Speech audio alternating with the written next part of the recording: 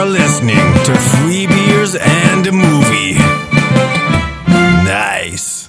Hello, welcome to episode 51 of Three Beers and a Movie. I am Richard Laird, and today I'm with Colin McKay. You're back. I'm back after a wee week of absence. I'm back. That's nice, but we're now minus Barry. We're minus, but there's no Tiny Barry this week because he's sleeping. We are sure you're not the same person as Barry. You haven't taken over Barry's life or anything. I think Barry's got more hair than me. I think. I mean, Barry is pretty follically challenged as well, but he has. Yeah, I mean, it is. I noticed the first time 2 weeks ago. Just while Barry's not here, we'll talk about Barry a wee bit. Yeah, he does listen to this, so yeah. Oh, does it? Yeah, he generally does. Yeah. Well, to protect the innocent, when Stephen's not here. Clever. I noticed that Barry actually has hair. I think he's not like myself, who's going bald because of genetics. His is a choice. Yeah, a conscious but choice. He had hair around the side. Like, I think when you get him, you might not have like purely properly shaved I it. thought he was like Duncan Goodyear. You thought he was actually bald? I thought, like medically follically challenged. And I seen him with hair, and I was like, oh, wow, Barry's got hair. He did tell me a story once about every now and again him and his lady are having moments, and she'll look down. It looks like she's like the girl from Total Recall, because they're like, which one is mine? Yeah, she's living the dream, three-boobered lady. So now we've named his Shane Barry. Yeah, and he's a good lady. And his good lady. Yeah. Sorted sex tales. So where are we today, Colin, again? We are in our usual hod. We're in the Raven. But a different table? In Glasgow. It's okay, we're tucked in a wee roof. It's just me and you. It's just really intimate. We've got a nice light, and Richard even bought me a drink. I did buy a drink, yeah. And it is boiling outside in Glasgow right now, so it's actually nice to be inside. It is, it's a lovely For a man of my size, it's not good. I do struggle in this heat. I'm in my jumper. Yeah, because this is what you love it, because you're tiny and little wee and the heat can't get to you. I'm like a dinosaur walking up out there just now. I'm just lumbering around. So yeah, we're in the Raven, and Richard, what are you drinking? I am drinking First World Problems, which I was drinking last week as well. Who's that? It's from Stuart Brewing. Which I think is in Edinburgh, but I'm not 100% sure, but it is magnificent. So that's hashtag Stuart Brewing. Yeah, definitely. You do drink that a lot. I drink quite a lot. It's a beauty for you. This week I'm on the branded Coca-Cola. Because you're on a dry? Just a wee break, for the hard stuff. We do drink a fair. This podcast, we drink a lot more than we used to. Yeah. For sure. And there is usually, because I think at some point someone not say to you can't call it free beers in the movie if you don't all drink free beers. Yes. But I think we averagely have at least 3 beers collectively. Yes, so between the two of us, yes. 3 beers in a movie. So tonight I'm taking up the slack with it. Yeah, and Andy might join us, and he'll take up a beer as well. So so we're okay. 3 beers consumed. So whoever said that, go fuck yourself. Exactly, yes. Don't bring up shit like that, you bastard. But yeah, so we'll go on to this week's movies and cinema and home viewings as well. So, Colin, what kind of something you last week? What have you watched at home in the last wee while? Home viewing, I was introduced. My significant other Lorraine introduced me to a film that she thought I would really enjoy, and it's one that I kind of never caught up with. A movie called Mean Girls. Did you? I feel like I'm maybe the last person. You possibly could be the last person to watch Mean Girls, yeah, absolutely, yeah. So I was introduced to Mean Girls, and I absolutely loved every minute. Because it's such a well-written film. It is, wow. The characters are so well fleshed out.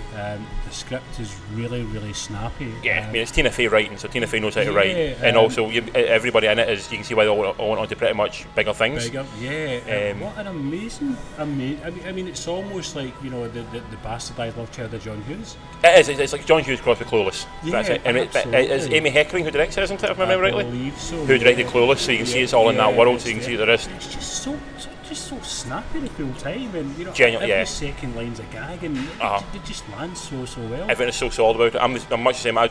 It's one of the few sort of quote unquote chick flicks that I genuinely really enjoy that, and like Clueless, I think is a fantastically written film, but people don't really. People like us don't appreciate it enough as they should. Like I know, every girl of a certain age loves that film. Same with Romeo and Michelle's High School Reunion. Again, that Mean Girls and when I say they're Clueless, those 3 films that people like males don't appreciate them, but they're actually They're fantastic, really well written, funny well done, satires, clever yeah. films, yeah, and they are absolutely But fantastic. I think you nailed it when you said chick flicks, and it's like, I think that's the problem, is because they've got that label, they Yeah. tend to the kind of male audience maybe Yeah. avoid them, and it's wow, don't shouldn't, 'cause it's watch these films. Yeah, I mean, it's good you got it 15 years after it came out. Well done, sir. But yeah, I got it. But do you know what? Wow, I mean, it holds up. I can only imagine it being just as funny, or if not funnier now than it was then. Do you know what I mean? yeah. I've been watching it for a long time, like since not long after it came out. Actually, I think, and it holds up every year I watch it. And there's never any point where I watch it and go, "This feels old." Because even though it's set in its time and its world, it still holds up as a really funny film. It actually does feel like being a teenager type thing, you know, because it does hit that point. You know, there is the whole clique thing. You don't really know who you are. And you're always trying to belong to something, but never really belonging to anything. And it gets all that point, and I really enjoy Absolutely brilliant. And like I say, the characters are all so well written and so defined, and they just grow and breathe. And by the end, they're all so fully fleshed. What if you haven't seen it? Watch it. Don't be like me. Don't let you. No. Well, you are already. Yeah, I agree. If you've not seen haven't it by now, it, yeah. But no, go out your way to watch it. It's amazing. Are you going to watch the sequel? I don't think No, so. Because I don't. IMDb'd that, and I think the ratings were significantly really both. more. Yeah, it's not a good film at all. Yeah, it sounds Yeah, terrible. don't watch it. Just do a cash now and jumped on the bandwagon. Absolutely, and yeah. fell fucking flat. Yeah, I think it might even be like I think it might be a stage show now, like in the theatre. I'm sure Tina Fey was involved in doing something like either has done it or it's going to be done as a musical or You something. could see a Yeah. musical number with the bitching and cattiness and stuff. Especially like after something like Legally Blonde hit it big on West End and Broadway stuff like that. So you imagine Mean Girls could also go Floodgates up. are open. Here we go. Yeah. The other thing that I watched, and I'd kind of been meaning to watch this for a few months now, was a film called Triangle. Who's in Triangle? Is it a horror Melissa film? George. I've not. I've seen it on my net. I've seen it on my list a few times. I don't actually remember what it is. I would highly recommend it. Okay. I don't want to go into spoilers because I didn't know anything about it other than I wanted to see it. What's the plot of the film? I thought initially it was a Bermuda Triangle film. Okay. It's not. Right. It's a kind of time travel thriller horror. Oh, right, nice. Yeah, exactly. Do you know what I mean? You have me slightly more intrigued. Yeah. I think with a name like Triangle, you will automatically dismiss it entirely as a Bermuda Triangle type film, where it's like that's all it is and that's it. Triangle's the name of the book. Yeah. Essentially, this girl has got.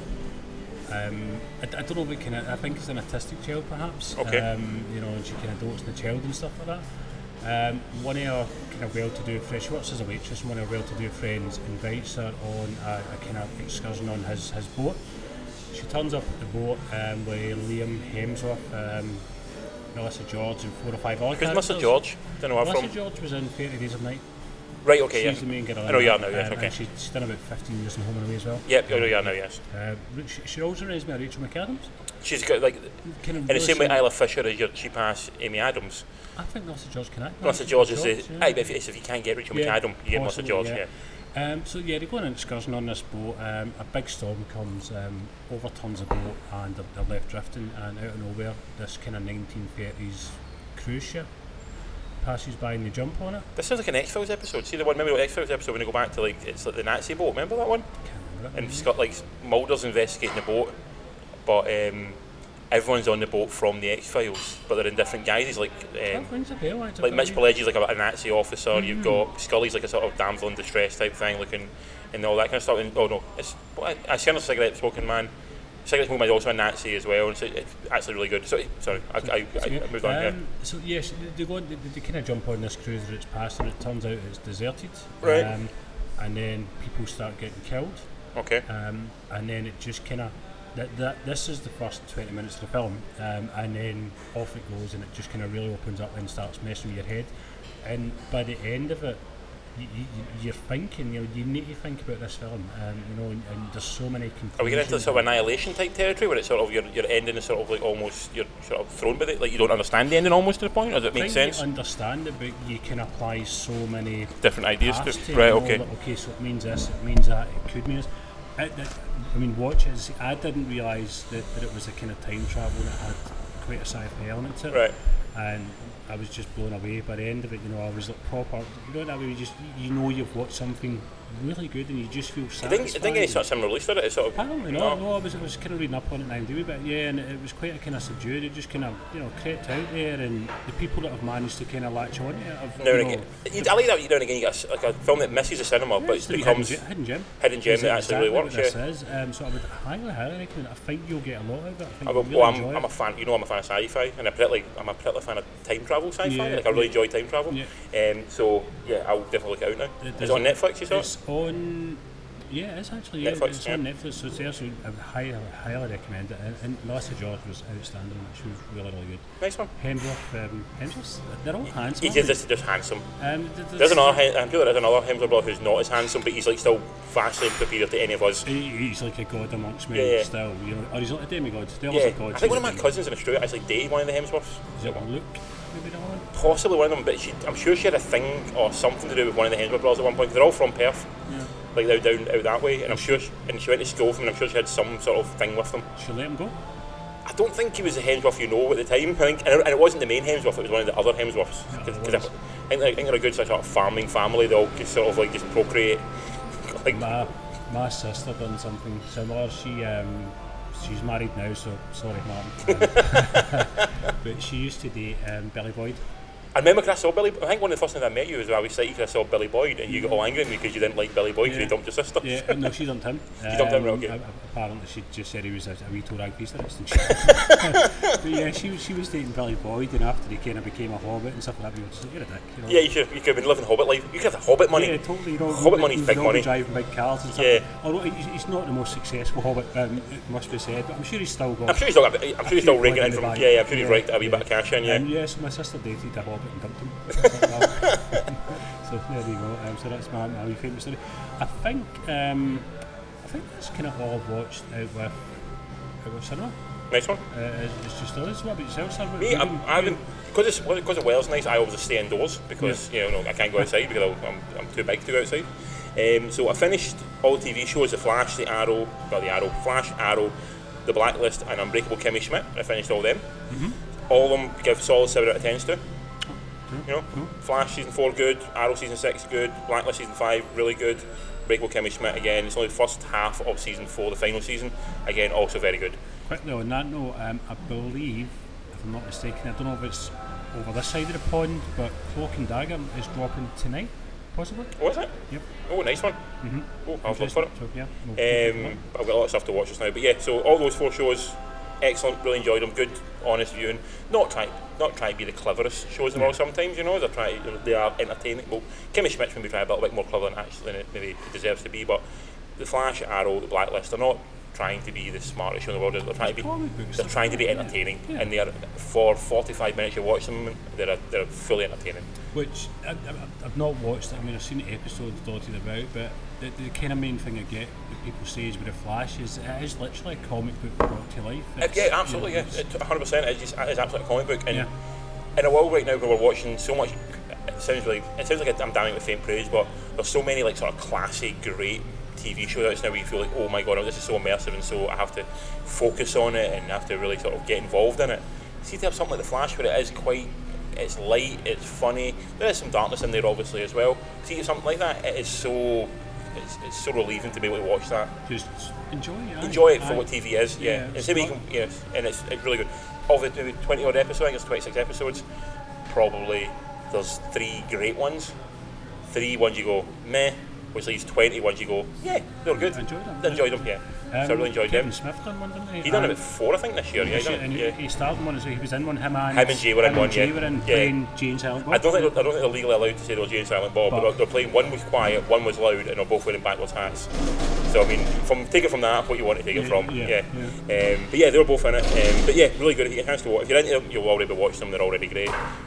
Also, if you've not started watching, I think most of them are now on like Netflix and stuff like that now, so they're actually well worth getting into. If you're a comic book fan, especially The Flash. The Flash digs deep into the DC. Flash is the one that gets everyone in the heart. That seems to be the one that the fans bite on. I agree. Well, Supergirl I think is maybe slightly my favourite one just now, but Flash digs deep into the sort of the well of DC. Like they have like stuff like King Shark and stuff like that in it, and they do so much well stuff. Where they bring in like the old Flash, the Wesley Johnson ship, the one you got from the original, the 90s, I think that was out. They bring him in as well, and they bring in other characters from like other flash-esque shows that you go, that's really well done. I'm sure they had. We've got Elongated Man. He's in it now, yeah. Just now, isn't he? They had Mark Hamill in it at one point, playing the toy maker, toy master. Yeah, they had him in it as well. He was reprising his role from the '90s one as well. Yeah. And it almost does. It doesn't ignore the '90s one. It actually said the '90s one kind of did happen. We're just sort of like the way we're going for it now. So it's really good, really worth watching. Other things I've watched on Netflix recently, I watched Evil Genius. I think Barry was talking about the 4-parter. With the Collar and it, yeah. I realised I knew a lot of the story already because I listened to 1,000 podcasts, and it's always one of the ones that kind of pops up as one of these amazing stories. But still a really decent documentary. It probably could have been a 2-part or a 2-hour movie. Barry said the same as well. Rather than a 3.5 hour series thing. But we watched it in like a night, like between like 6 o'clock and 9. So it does follow, and it works well. It does maybe try and extrapolate a few things out more than they should have done in order to fill that time. I think maybe a 2-hour documentary movie would probably have served exactly the same purpose. But for reasons you might want to watch it, it's produced by Mark and Jay Duplass. Oh. So they're involved in it, yeah, as they try and very slowly take over Hollywood. Do you know what? They're doing it. They're doing well, yeah. They are, both of them. There was something else I watched that you watched as well. So we'll cover that in a minute. Cover that in a minute, yeah. And I also watched, it's on Netflix, it's really worth watching as well. It's called Making Fun, the Story of Funko. Right, okay, I've seen a few Twitter feeds on that. Yeah, so it's very sweet. Yeah. It's very, it's very loving. There's no real darkness to it at all. You know, everything is painted with a lovely smile. But it is really nice to see these guys who started a thing in their basically a garage, and have turned it into literally a multi-million. Funko's huge, massive. I remember when I first seen one and I thought, who the fuck's going to buy that? That's so stupid. And now I have a complete bookcase full of the damn things. And some of them are pretty rare now. Pretty rare. And one day I walked into the one in Forbidden Planet, and there's one there, and there's a Kevin Smith one, and I nearly grabbed it off the guy's hand to get it. I'm going, what is wrong with me? Why do I want this so badly? But that's what it does. I didn't know they started out as a company who made the bobbleheads, first of all. That was a sort of big thing they done first. Bobbleheads, and then they basically decided to do the one with the Pop Funkos that we all know that apparently really people didn't like at first, but then all suddenly just took off in a big bad way. But it's nice. It's a nice, sweet documentary seeing these 4 guys doing their business and just focusing on like the fans and the fandom of them. And you get to see guys who you wouldn't expect to be fans of stuff. Like you get like there's like a boxer who's like quite a big name boxer. I don't know who he is because I don't know boxing, but he's won titles, and he has a whole room like in his like mansion house just dedicated to all the geek Pop Funko stuff. He's absolutely obsessed by it. Did it do bespoke ones? What do you mean by bespoke? Like can maybe not plebs like us, but could let Johnny Depp say, make me a Funko? I am no doubt they would do that. Yes, I have absolutely no doubt they would do that. Yeah, absolutely. Yeah. And there's a few people who I'm trying to remember their names now, but it's a nice documentary, not so much also about them doing it, but also just about fandom in general. We can all, even if you don't understand, like I'm not a huge Harry Potter fan, but I understand people who are obsessed by it because I'm obsessed by other things, and we can both appreciate fandom. Even if you don't appreciate the actual fandom they actually have, you can appreciate the passion they have for it. So it's nice to see that as well. Okay. And like I said, very fluffy, very sweet, but a nice wee watch. And our man Kevin Smith turns up in it as well. Does he? Yeah, he does. He's got his own. Him and Jay have got their own ones, and also he's. Have you got the Jay ones, or just the Kevin? I've only got the Kev. I've not got Kevin. I've not got Silent Bob, but I've got Kevin Smith director one. Which I like to see him do other director ones. That'd be really cool. If I want a wee roll of on top of my DVDs of like Smith, Spielberg, maybe Kubrick, Tarantino would have to have one as well. I'm sure they will at some point. I don't see them missing. Alice Cooper's on it as well. You'd like Alice Cooper. He's on it as well. I've seen that one. Yeah, so it's like. So many. I mean, there isn't. No, but Cooper's on the documentary as well. Oh, he's on it, right? And so is Flash Gordon. Oh, Sam Jones? Sam Jones is on it as well. Cool. You've got who's the other guy as well that you would know. I'm trying to think who else you would know. Who's a really big titted horror girl? Elvira, she's on it as well. You've got Robert Englund is in it as well. So you got all these kind of guys. Lou Ferrigno's on it as well, So it's like people, everyone from geek. Who we shouldn't laugh at. We shouldn't laugh at him, because Jill realised the first time we were watching it that he is deaf. And I'm like, she went, what do you think? She went, I just thought he had a speech impediment. I'm like, fucking deaf, that's yeah. So that's on it as well. Yes, so new drink. I'm on East Coast Pale Ale now. East Coast Pale Ale. I'm not sure where it's from. We'll have to find that out and put it on the Twitter who it's from. Okay. But it looks nice. It looks lovely colour. Look at that. It is a nice colour. It's got a nice wee head on it. Yes, and it's only like 3.8 as opposed to the 6.2 that the first one probably is, because that's a couple and done, and that's you're not a big after a few of them you have. Yeah, you most definitely have, yes. Move on to the movies. We've seen quickly before we move on to movies. Oh, you something else? No, mister. Colin's going to quickly rewind Okay. something last week that Colin wasn't involved in that Colin should have been Oh, involved in. Han Solo. Oh, fuck yeah, Han Solo. What do you think of Han Solo, I'm not Colin? going to labour the point on it. As a bigger Star Wars fan than both you and Barry, obviously. You are, yes. Um, and we did make that point of yeah. the one person who's a huge Star Wars fan was not talking about it. Yeah. I thoroughly enjoyed it. I loved it. I get why people say it's unnecessary, but you know what? As a fan, I liked seeing why it was called Solo and stuff like that. Yeah. My scoring I gave it on IMDb because I'm a geek and I rate Yeah. shit. It was 8.5. We gave it 7. Yeah. So we were both of us. I think Brad gave it 6.5. I gave it 7. Yeah. We're both pretty much saying kind of what you're saying, which is for what it was, we enjoyed it. Yeah. It's a decent space heist cowboy Space movie. Western, Yeah. But I almost thought the Star Warsiness of it brought it down. I enjoyed that part. But You're a huge fan of Star Wars, which Yeah. makes a difference. You enjoy that part of it. Given if you put them side by side, say you can watch Han Solo or Serenity. I'm going to watch Serenity. Whereas I probably You probably watch Han Solo. yeah. But I think that's the problem. This one, and the reason why it's been, we have, you probably know yourself, it's been deemed a bit of a flop because of the box office. Is that the expectations were that everyone who's a Star Wars fan would go and see it, and also everyone else would go and see it. People that's not happening. The casual Star Wars fan will go and see the saga. Yeah. They're not going to go and pick up these individual ones. But because they made it for the same budget essentially as the big ones, it's making a flop. If they'd made that film for 100 million, it'd be a success right now. The same way they've done Marvel's done with Deadpool. Not Deadpool, but you put Marvel gives 250 million towards Infinity War. They don't give that towards Captain America or towards Ant-Man or towards Doctor Strange. They maybe give them 120 because they know there's a finite audience for these films and they have to make sure they can get not everyone goes see them, so they have to actually smarter studio decisions. lower expectations of what you expect from it and make the budget apply to that as well. Also, I think Star Wars has obviously suffered as well from the fact that Han Solo film suffered from the fact that there was some infighting, obviously, with change of director. That does feed back to people, and people go, "I really want to see this now." But for what it was, me and Barry both enjoyed it. Just maybe as we're not the biggest Star Wars fans, it fell a bit flatter to us. The biggest surprise for me was because I went in really thinking this, that he's not Harrison Ford, and by the end of the movie I was like, he's Han Solo.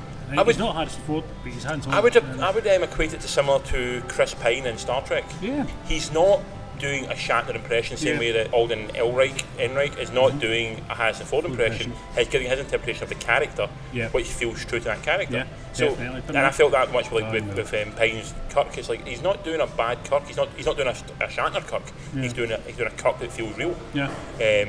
And also, you can almost look at Han Solo almost as the Star Wars, the Star Trek, that other, the way Star Trek is sort of lives in 2 dimensions. Yeah. You almost look at the Han Solo as that one almost. That's sort of the secondary timeline. Yeah. And you can watch it that way. But that was, I just wanted that. And one last thing that really, really made me angry.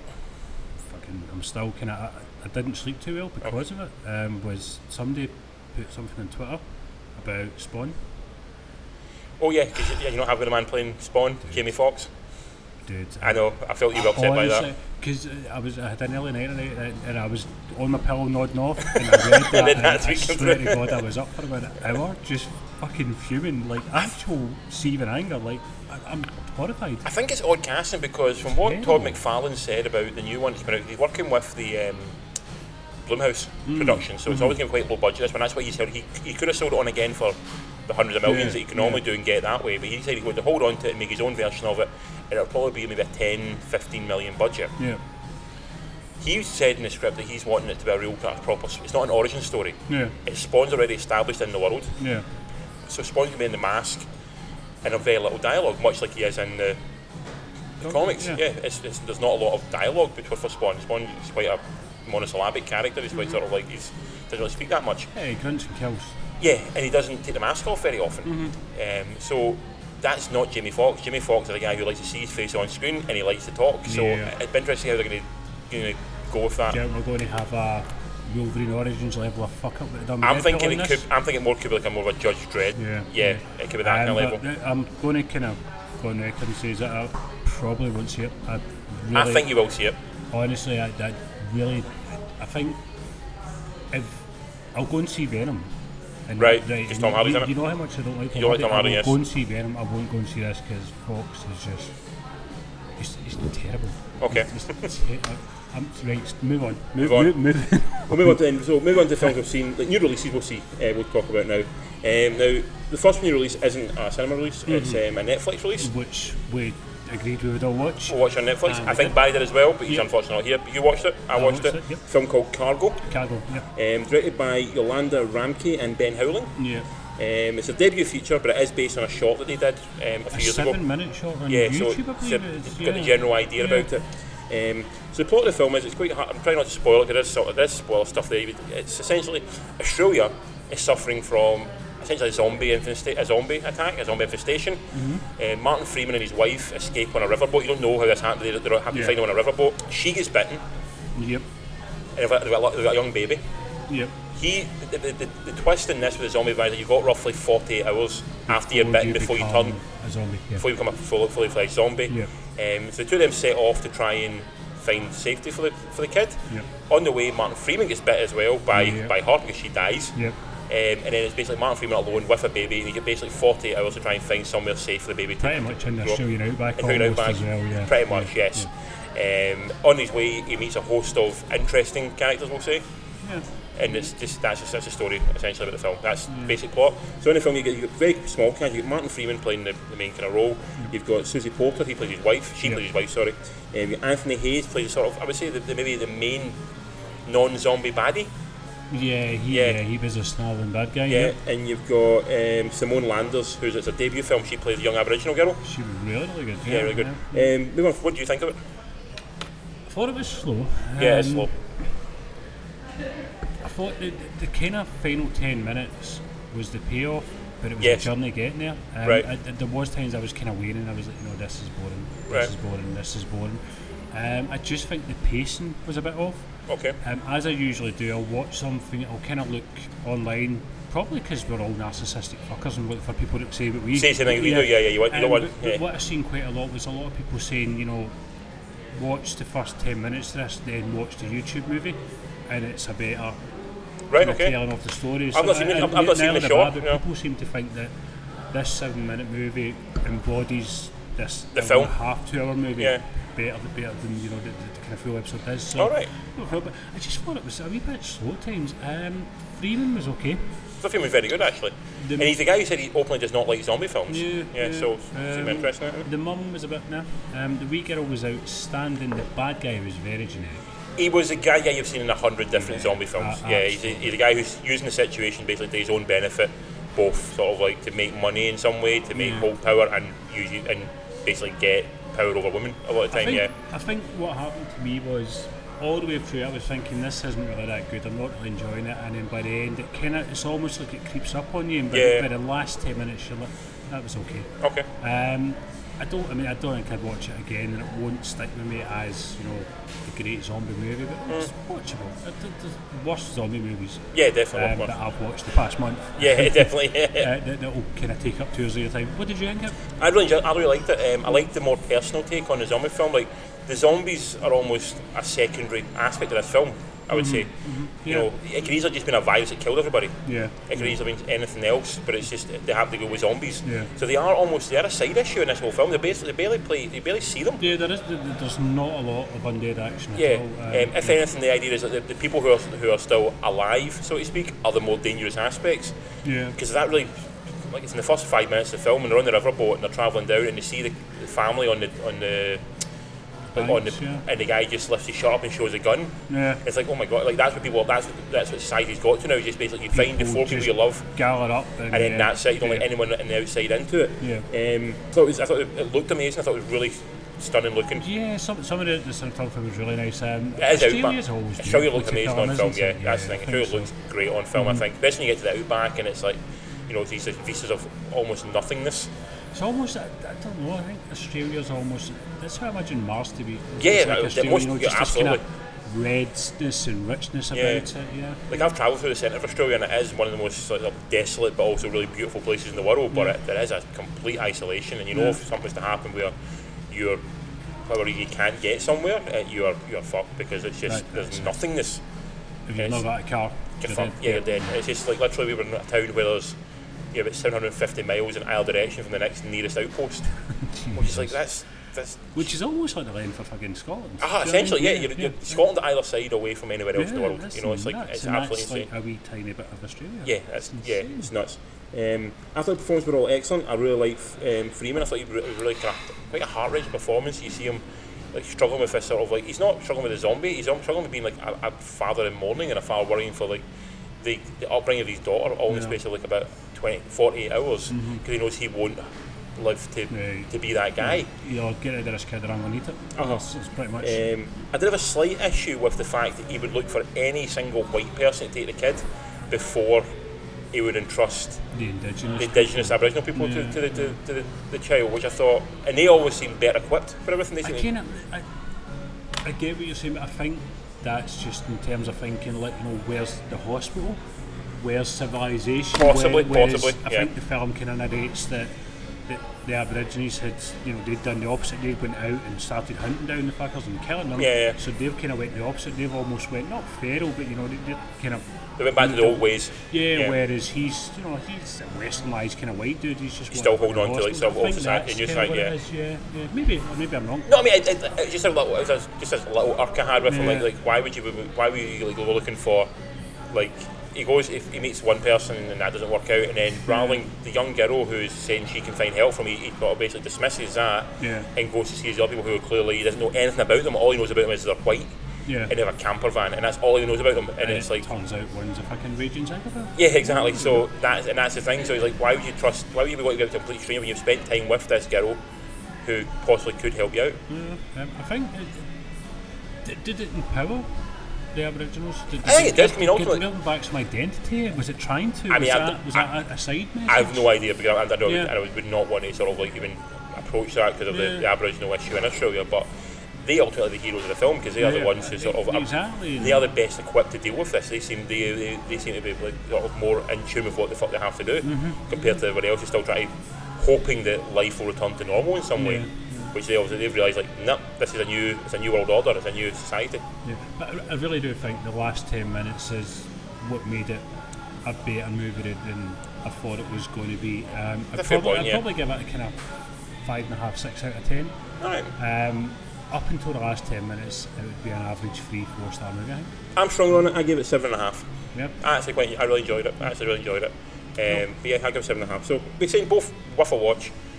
I'd like to see. I can see why it's a Netflix release, but I think it would have probably been buried. The big screen probably not been seen by many people on Netflix.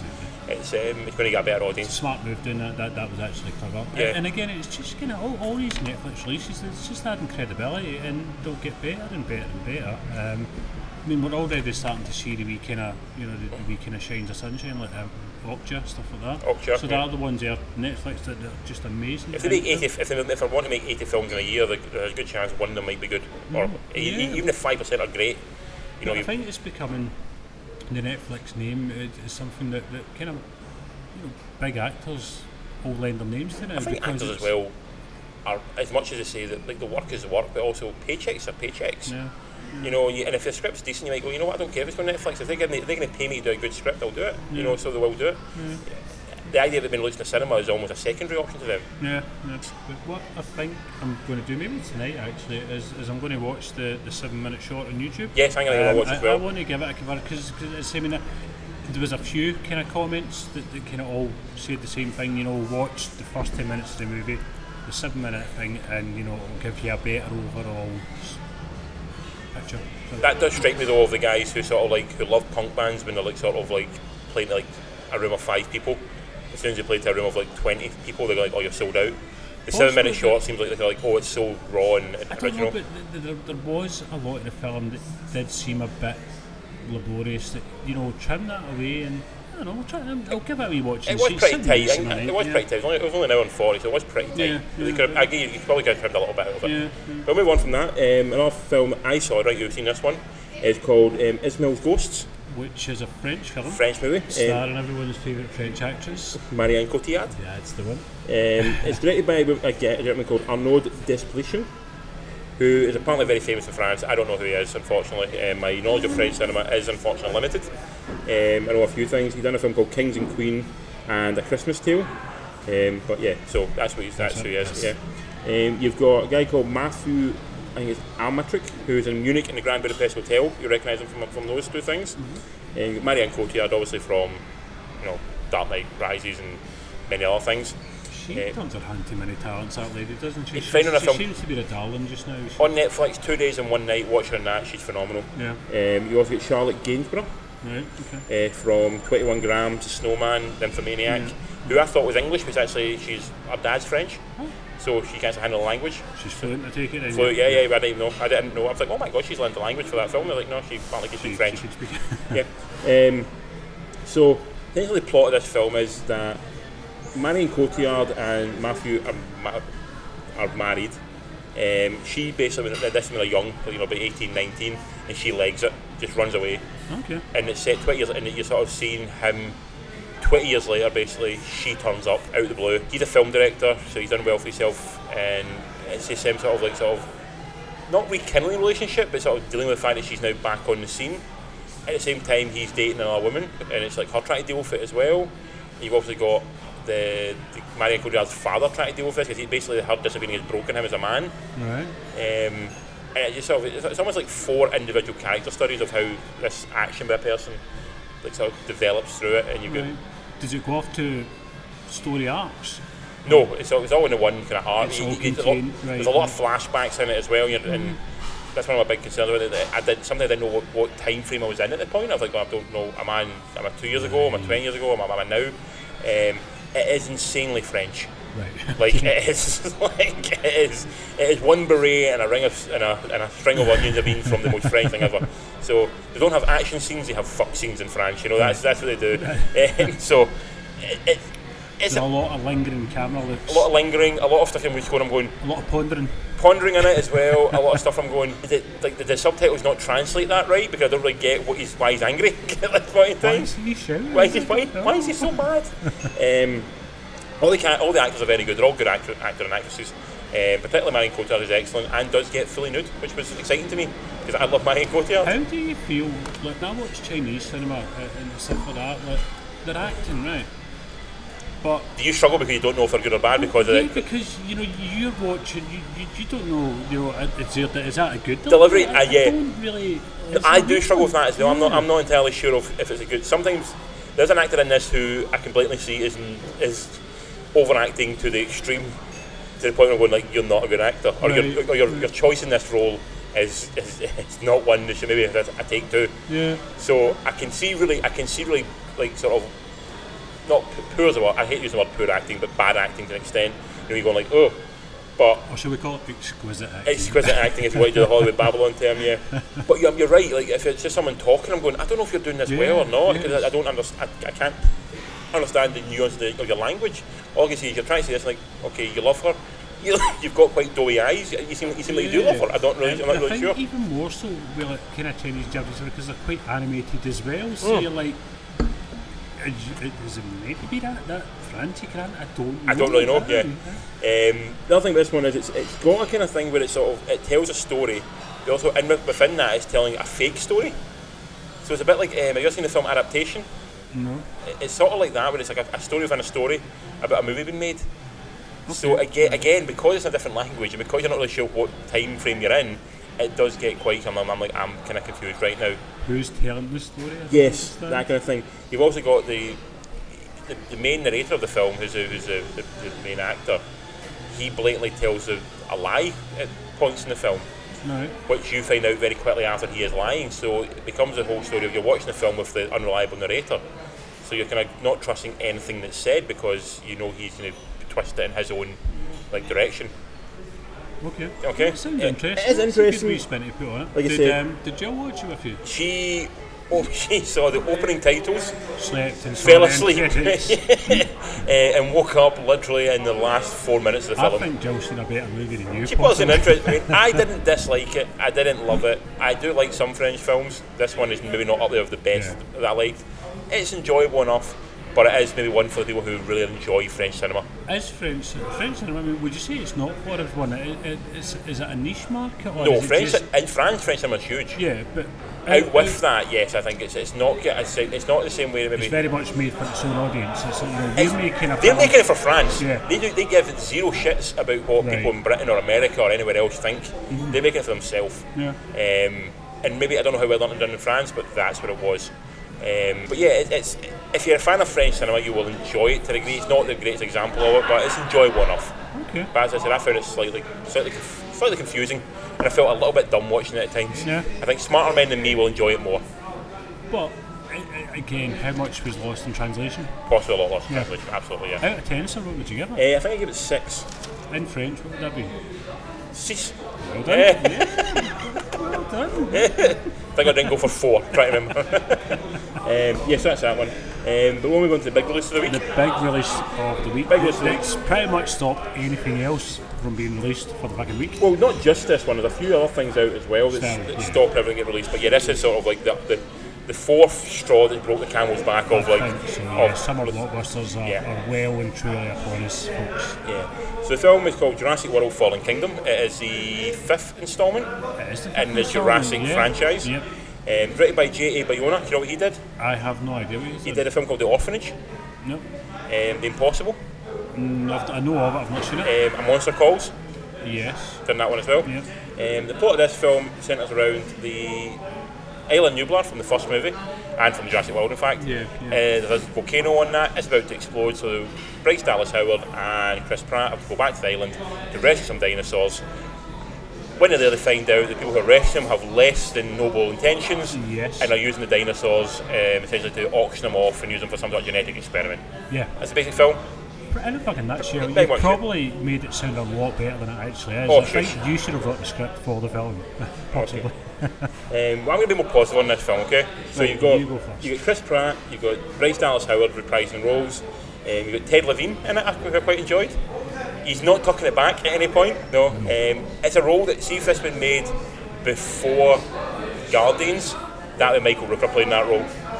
Possibly. Yeah, that's a Michael Rooker role he played. Well, he went full Nicolas fucking Cage. He did at some point, He yeah. did not hold back anything. You've got Rafe Spall, or Rafe Spall. Rafe Spall, Rafe yep. Spall. You've got James Cromwell in it as well, and Jeff Goldblum turned up as well. And Toby Jones. Toby Jones in it as well, yeah, I forgot about him, yeah. In a very Trumpian wig. Yes. Yeah, very Trumpian. I saw this at midnight screening, so I saw it late at night. It was like not a great audience, and unfortunately, about 50 people in it, which I thought was surprising. I thought it would be a bigger audience, but Yeah. personally, I found it really enjoyable. I enjoyed it from start to finish. It felt very much like a Jurassic Park movie. Could have had dinosaurs in it, but also, which I liked about it, is it didn't just focus on let's get people are on the island for some fucking unknown reason. Let's get them off the island. You know, it had that at the start in the first maybe 40 minutes. Half an hour even, Yeah. After that, they're off the island, and it sort of all takes place. It essentially gets after the big volcano eruption, which I've seen in the trailer. It gets quite small. It's all contained in a one sort of big house. Single location. Yeah, it's all in the one house. Yeah. I liked it. It reminded me a bit about James Bond. See the Casino, not Casino Royale. Yeah, Casino Royale. Skyfall. Yeah. But it went big at the beginning, and then sort of eventually moved down to essentially A room. to almost, basically yeah. to Home Alone. Essentially, went into. What I liked about it was I thought it was less nostalgic than Jurassic World. Jurassic World, much like Force Awakens with the Star Wars franchise, a lot of that film was based on let's be nostalgic towards what you know in the past. Let's have as many references to the fact that this is Jurassic Park film as possible. Have the tune going as often as possible. Oh, do you remember this? Do you remember that? Do you remember this? Do you remember this from the film? And it's sort of very heavy on nostalgia.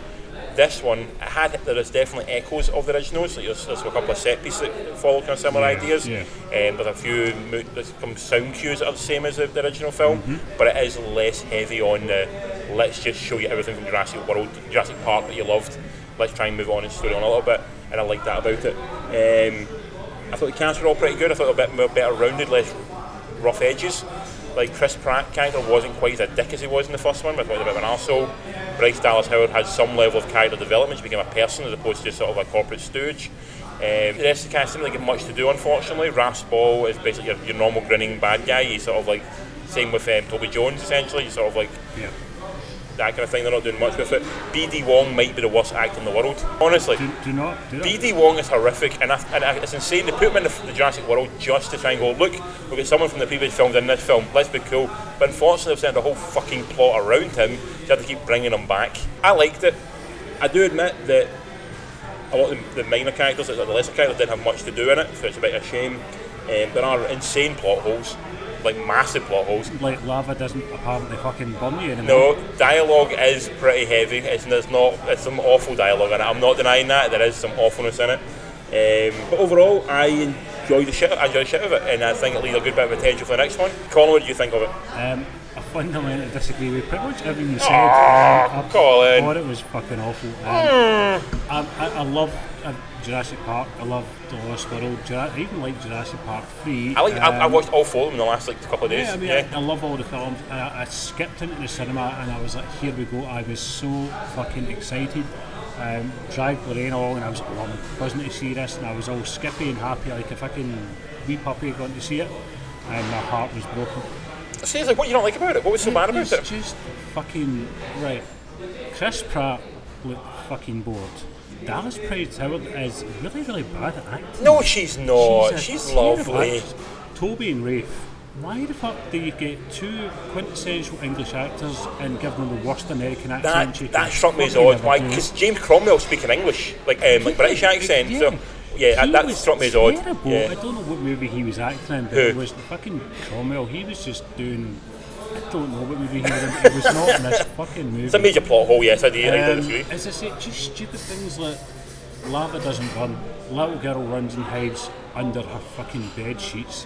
Do you know what I mean? Just. She's a little girl. That's what little girls do. They hide under the bed. Chris Pratt jumps in the bed. Why can't he fucking hide? Come on. There was a bit of weirdness with that one. Yes, I agree. It's just so fucking stupid. And what really got me was the first Jurassic Park. Like you almost believed dinosaurs were real. It was like, fuck me, there's a dinosaur in Scream. And I've said in this podcast many a time that every dinosaur film, nothing holds true to Jurassic Park. They just no, it doesn't. Get it. And I watched it recently. I can agree with that. Like the Rex attack in Jurassic Park is still one of the great things. Even in all of it, even in Jurassic Park 3, the dinosaurs are still the stars. And stuff. They're still stars. Yes, sorry, yeah.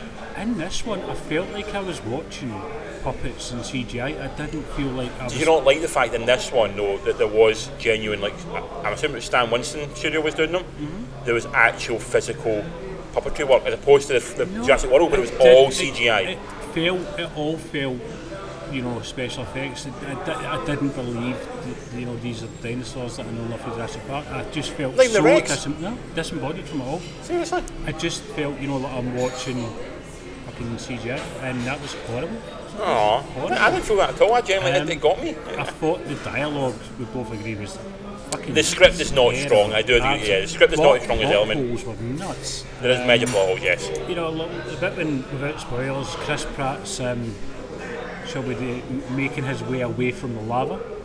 I'm like, the lava doesn't work like that. No, it doesn't. No. Come on. No. Let's just. Okay, I get. It's a fucking action movie, but let's fucking ground it a wee bit. I'm sad. Saddened by it? Yeah. Oh, I don't know. It just didn't feel like it felt. It's almost like they've went Transformers with it, and it's just. Oh no! I refuse to accept that. Horrible film. I did not like any part of it, and don't make another one, please. No, I'm not having you to compare this to the Transformers franchise. The Transformers franchise is bloated and ridiculous beyond belief. This is how like I said, they mentioned this, the fact this film goes smaller. It goes small towards the end, it doesn't try and go bigger. It doesn't make it a better movie for it. No, but it negates your Transformers reference. Your Transformers just goes bigger as fuck as it can. The one thing I enjoyed out of this full movie was the Wananosaurus. For those of you who don't know what the Wananosaurus is, it's a little head bumping bastard. Yes. That was funny. The only part of that film I enjoyed was the Wananosaurus. Other than that, like I say, I wanted to like it, and I came out feeling really sad and hurt and let down. And I know it's not Spielberg, but Steven Spielberg, you fucking hurt me. I actually thought it was some real Spielberg magic in it. Like, felt like the bit with, like on the dock looking at the Brachiosaurus, like that was fucking heartbreaking. That was lovely. That was a really beautiful moment. I rolled a tear at that point. I rolled my eyes at that point. No, I rolled a tear. You're just cynical. I have a heart full of whimsy. You have a heart full of stone, sir. I don't. It just didn't do Jurassic Park for me at all. I was just like, no. I think you sound like, when you're saying this, you sound like people who watched the Jedi film, The Last Jedi, and moaned that it wasn't a Star Wars film. But I because loved that. And yeah, no, but I'm saying, but you admit there's a large part of people who didn't, because it was different from what they used to, or different enough. There's still a lot of stuff in it that's the same, but it's just, there's so much, it's not what they wanted exactly, and that makes them hate it. This film is the same. It's a Jurassic Park film. It's on the Jurassic Park guys. There is stuff on there to begin with, so you do get your normal Jurassic Park stuff, but then they do try and move the story on, and people will dislike it because it's not what they've always had for 4 films. You've had 4 films on an island, people get chased around an island. In order to make this franchise survive anyway, you have to at least sort of develop it in some way. could they have just left the franchise where it was with the last film and done it? No, because they made $1 billion, they have to bring another one out. That's the problem, is they feel like they have to. They have to, and they should then have it done, dilutes and dilutes, and They you start getting they shit were like never this. not going to make another film. Which, and they're going to make another one, which Yeah. is going to be even fucking mean, worse. But Han Solo has not made his money back and it's looking pretty shit. They're still fucking going full bollocks ahead with Boba Fett for no reason. Boba Fett will do it. He's good. Boba Fett's a shit character. He's one of the shittest characters in the entire Star Wars universe. He's mysterious. He's not he's a shit. He's a shit. The only person excited about the Boba Fett sequel or is the guy who played him in the first film, the Maori guy. Is he back again? No, he's not coming back for a fucking franchise. I think he should. Yeah. What I do think about this film is, and it's really weird because obviously the point of Jurassic Park is, the effects are always wild, they blow you away. I think it will look much better on the small screen because I think the big screen kind of really showed how kind of piss poor the effects were compared to the other ones. Yeah, again, maybe because I'm a huge Jurassic Park fan. But dude, so Massive, and I was willing to give that, and I didn't really notice anything that made me go, that looks fake, that looks unrealistic. I honestly felt like, it was like almost, Chris Pratt, 2 panes of glass, the dinosaur on each pane type. No, it wasn't like that. The only thing that annoyed me about the new series is that the Raptors are now heroes. And because... Dude, they fucking made that bit with the raptor, and they were all... You know what bit I mean? With the eyes and the... Fucking that bit... Jesus yeah, fucking but no, Christ. but the thing I was sick in my mouth. the Raptor calls you, and it does a spit in the air and it does a growl. That haunted my nightmares from about age 8 till about 15. And now they're not, they're the heroes. But they've even changed how the raptors sound and act as well. Nah, honestly, I wanted to love it so much. I'm a massive fan of the franchise, and I feel cheated. That's a real shame. So what do you give out of 10? Out of 10, I would give it a 4. A 4? Oh, that's harsh. That's only because of the bumpy head. Okay, I'm going to give it a double that. I'm going to go for 8 out of 10. 8 out of 10. I genuinely really enjoyed it. I enjoyed the shit I out thought of you it. would have, because I know how you feel about it. And it's all, because we're going to go into it in a little minute, but of the films that are out next week, which there is nothing out next week, so your options next week, you can go and see Deadpool 2, Infinity War, Han Solo, or Jurassic World again. Pretty much, yeah. I will go and see Jurassic World over any of them. Really? Yep, absolutely. That's one I'm going to go and see again. Well, we're going to play that game. I would go and see Solo again. I enjoyed Solo more than Deadpool. Fair enough. I'd go and see that. Yeah.